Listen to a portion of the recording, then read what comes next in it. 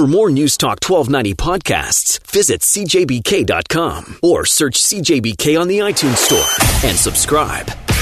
Time is it now? Time is... This is the Steve Garrison Show, live from London on News Talk 1290, CJBK. We were talking about veterans having to tell their story.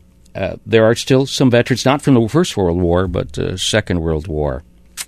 And many of those veterans are at St. Joseph's Parkwood Hospital. And we go to St. Joseph's Parkwood Institute this morning, where Heather Tales is the Director of Veterans Care, the program there, joins us this morning. Good morning, Heather. Good morning. Wow. Tremendous tributes coming in. And certainly your hospital has been the headquarters for years and years and years of these veterans. How special is today?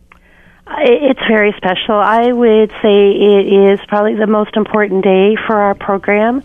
It's an opportunity for us to remember and reflect and honor those who served and continue to serve our country. And we're very fortunate. My team every day gets to serve the veterans, and we hear their stories and we work with them, and we're able to give something back to them because we're so thankful for what they did for our country. You do a special ceremony, and I just want to say at the beginning, and I know you would love to have the community there, but you can't fit everyone in.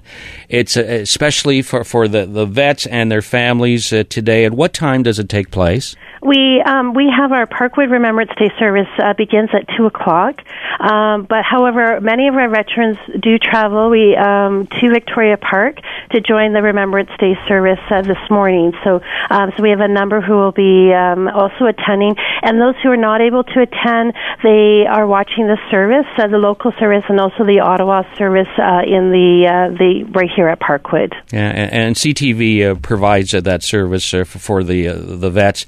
We should mention, you not only include the vets from the Second World War, but the other wars too, correct?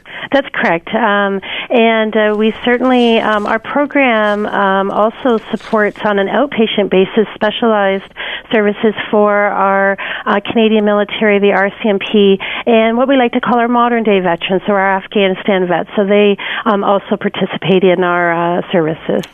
Well, we just wanted to say hello to all the vets, because I know there's some who are listening to us this morning. Your service starts at what time at Parkwood Hospital? It starts at 2:00 this afternoon. And how many people do you expect? We have between 200 and 300 attend our service, and again, the veterans who are not able to physically get down to the service, we have closed-circuit TV, so they're actually watching the service right in the units. And the 31st Service Battalion provides many of their military members. They're up in the units with the veterans during the service, and so we ensure our veterans who can't be physically down with us that they are participating on the units and seeing the service live. Heather Tales, Director of Veterans Care Program over at St. Joseph's Parkwood Institute. Heather, thank you for looking after our vets. Oh, thank you very much for inviting us to join you today. Thank you again.